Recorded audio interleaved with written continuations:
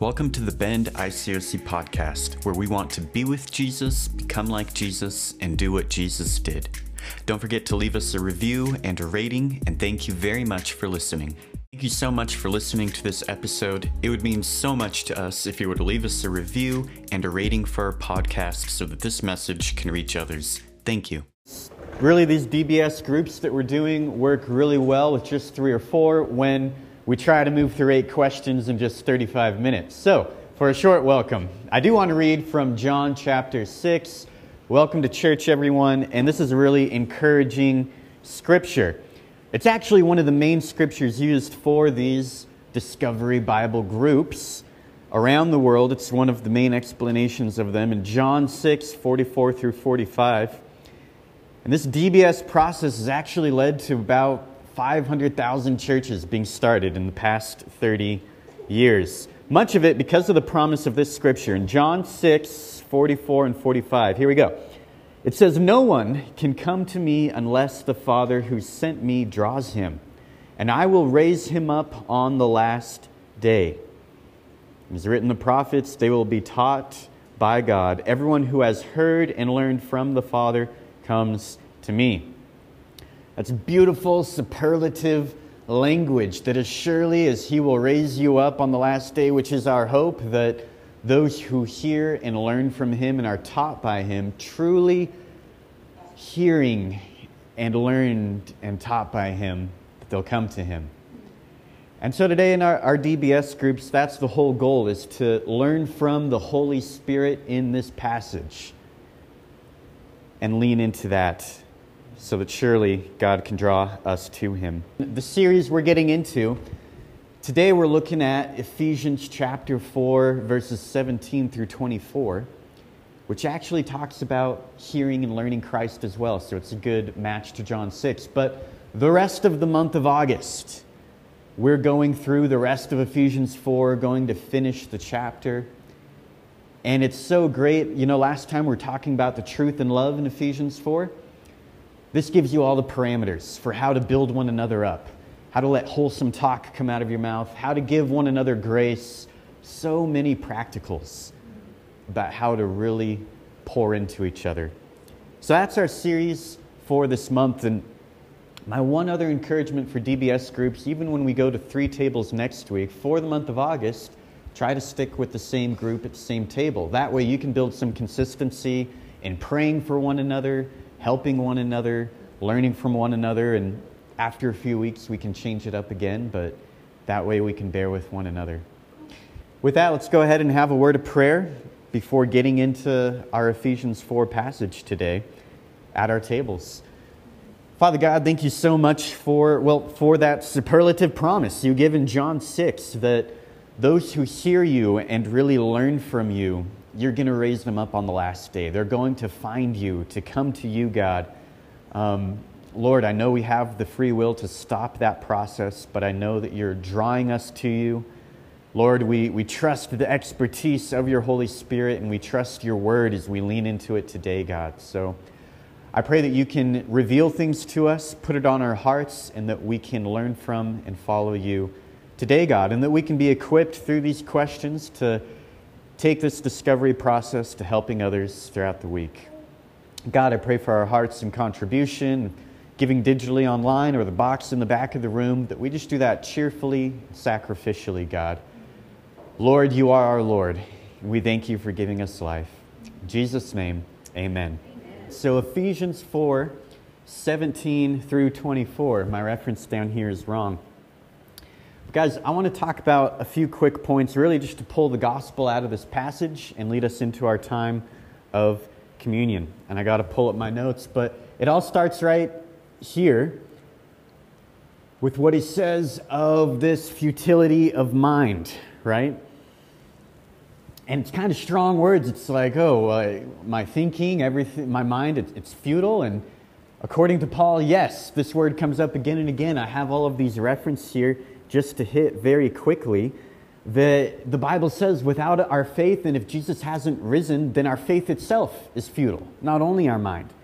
It goes on to say the wisdom of the world is futile. It goes on to say that the world doesn't know God in its wisdom. And that's why we need to preach Christ to the world. It even says when you get into Romans chapter 8 and these things that talk about how God set up his creation that's groaning and longing for him. It says that God preordained this kind of wisdom in the world that's destined to fail without him. That it's foolishness to God. And in the immediate context, just Ephesians in chapter 2, it talks about how dead we are before we've been made alive in Christ, and that Satan is going after and working through the minds of people in the world. And the reality is that the most brilliant minds on the planet, all of their thinking is futile without Jesus Christ.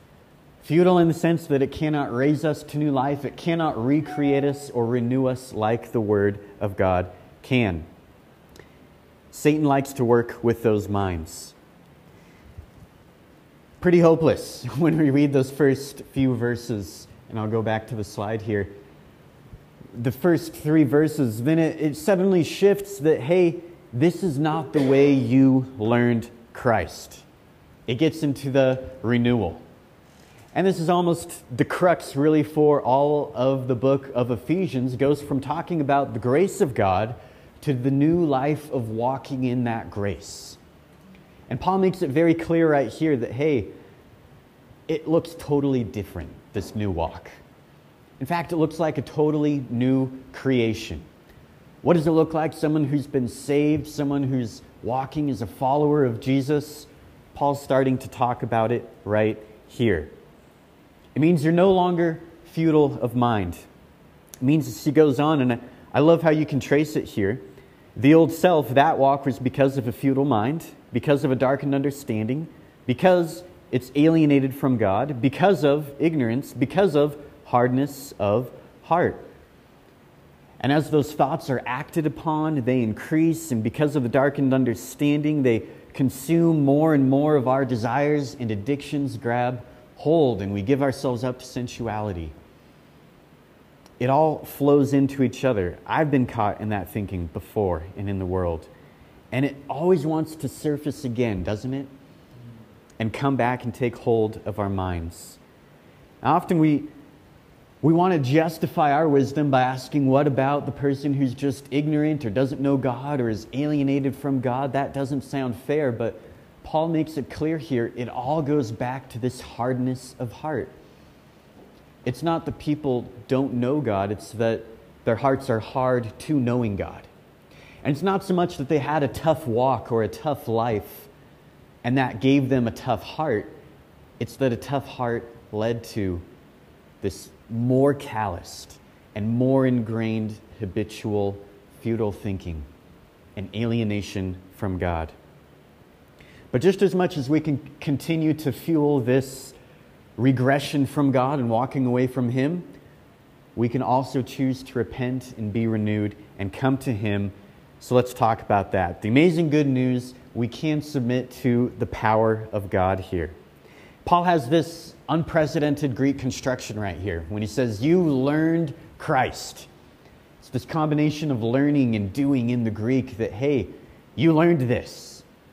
It's kind of weird. He's like, hey, you learned Alejandro, didn't you? Well, this is what it looks like. If you learned Alejandro, you're going to look like Alejandro in true righteousness and holiness. And it's weird to say that, right? Like you learned a person. It's kind of strange that Paul says it that way here, but he talks about that a lot in Ephesians 2, that it was Christ who came and preached peace to us. In Ephesians 3, he says that, hey, Christ dwells in our hearts, and that we need to comprehend the height and the depth and the breadth of that love. And so I would say the degree to which we're comprehending that height and depth of Christ is the degree to which we're learning Christ. John 6 that I mentioned in our welcome, the degree to which we're learning from the Father and hearing from the Father and being drawn to the Father. Or as it'll say in verse 23, that the degree to which the Holy Spirit is renewing our minds, or the spirit of our mind. We want the renewal of mind, not the futility of mind. You know, God says this when it comes to grace. And I'll share for myself, when I was in the world, I was definitely hard-hearted, giving over to sensuality, caught in habits, going to parties, looking at impure things online and engaging in impure things in the world, and more of this life, and I couldn't beat it alone. I needed Holy Spirit renewal. And the way I was walking around, it's not so much that I put on this new self, this new uniform. I kind of just put on a costume and I called myself a Christian, but I kept on doing all of those things.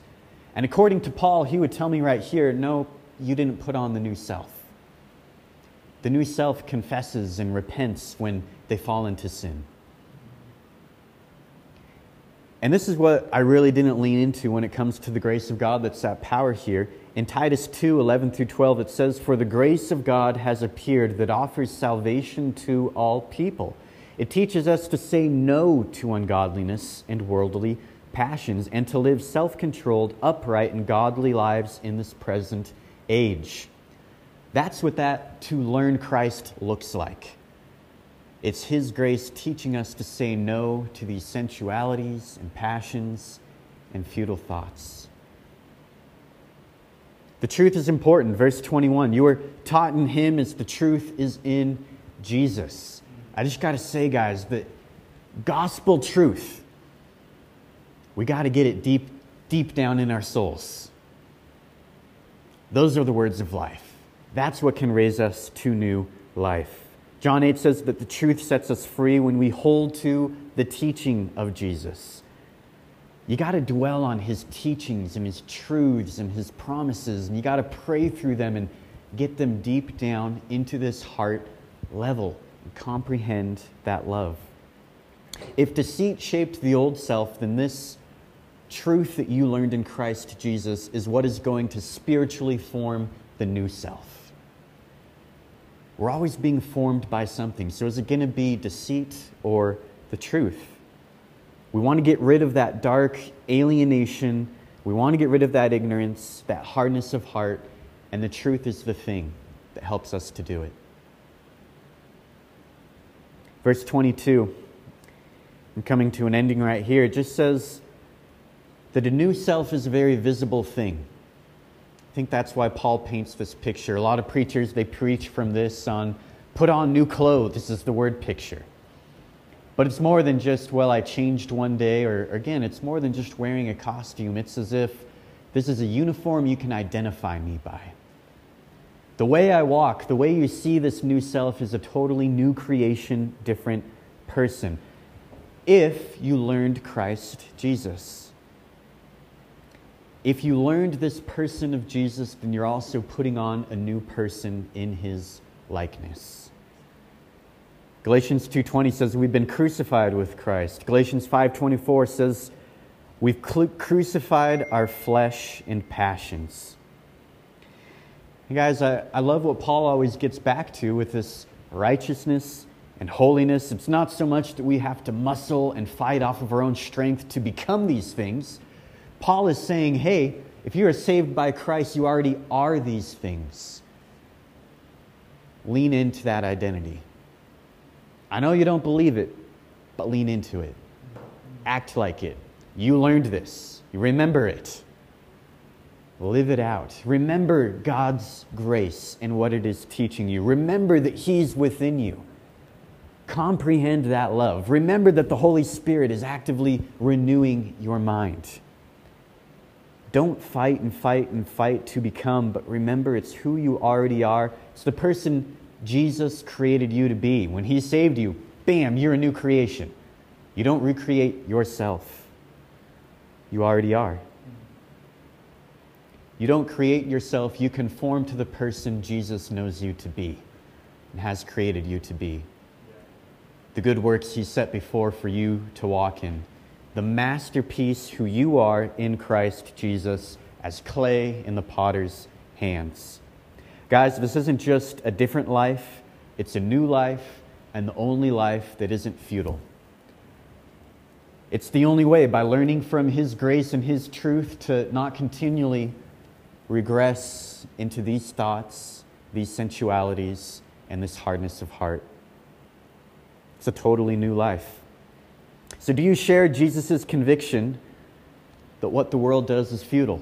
In Jesus' words, he takes it a step further in Paul. He just says the world is evil and it needs to be renewed. How does that conviction show up in your actions and your walk? In what ways has your thinking changed the most as you've learned Christ and the Holy Spirit has renewed your mind? Do you think differently now? How can you think differently? Let's think about His love and His grace. Comprehend the person Jesus has created you to be. Let's go to Him with a word of prayer. Father God, we just thank you and are humbled by this verse. Lord, when we consider your part and our part, we see the first half of things that we often fall into and give ourselves up to. And then we see everything that you're doing, God, that even though we have that futility, that we have those passions and those desires, that, Lord, you are working in our hearts and in our minds to give us new passions, new thoughts, new desires. And God, I need that. Lord, I need that deep down in my soul. I need your truth, God. Lord, so often I'm looking at myself or the ways I mess up when I think those thoughts again. When I give up to those sensualities again, Lord, I get so focused on the sin rather than on you. So God, help us all as we experience this renewed creation, this renewed mind, that it's a mind that knows your love, knows your grace deep, deep down in our soul, God. Help us to walk in and live that out this week as we obey what we're learning in the person of you, Jesus Christ. And God, we thank you so we're about to take this bread and this juice representing your body and your blood. God, we thank you that we can become this new person because you first became like us and died for us. In Jesus' name, amen.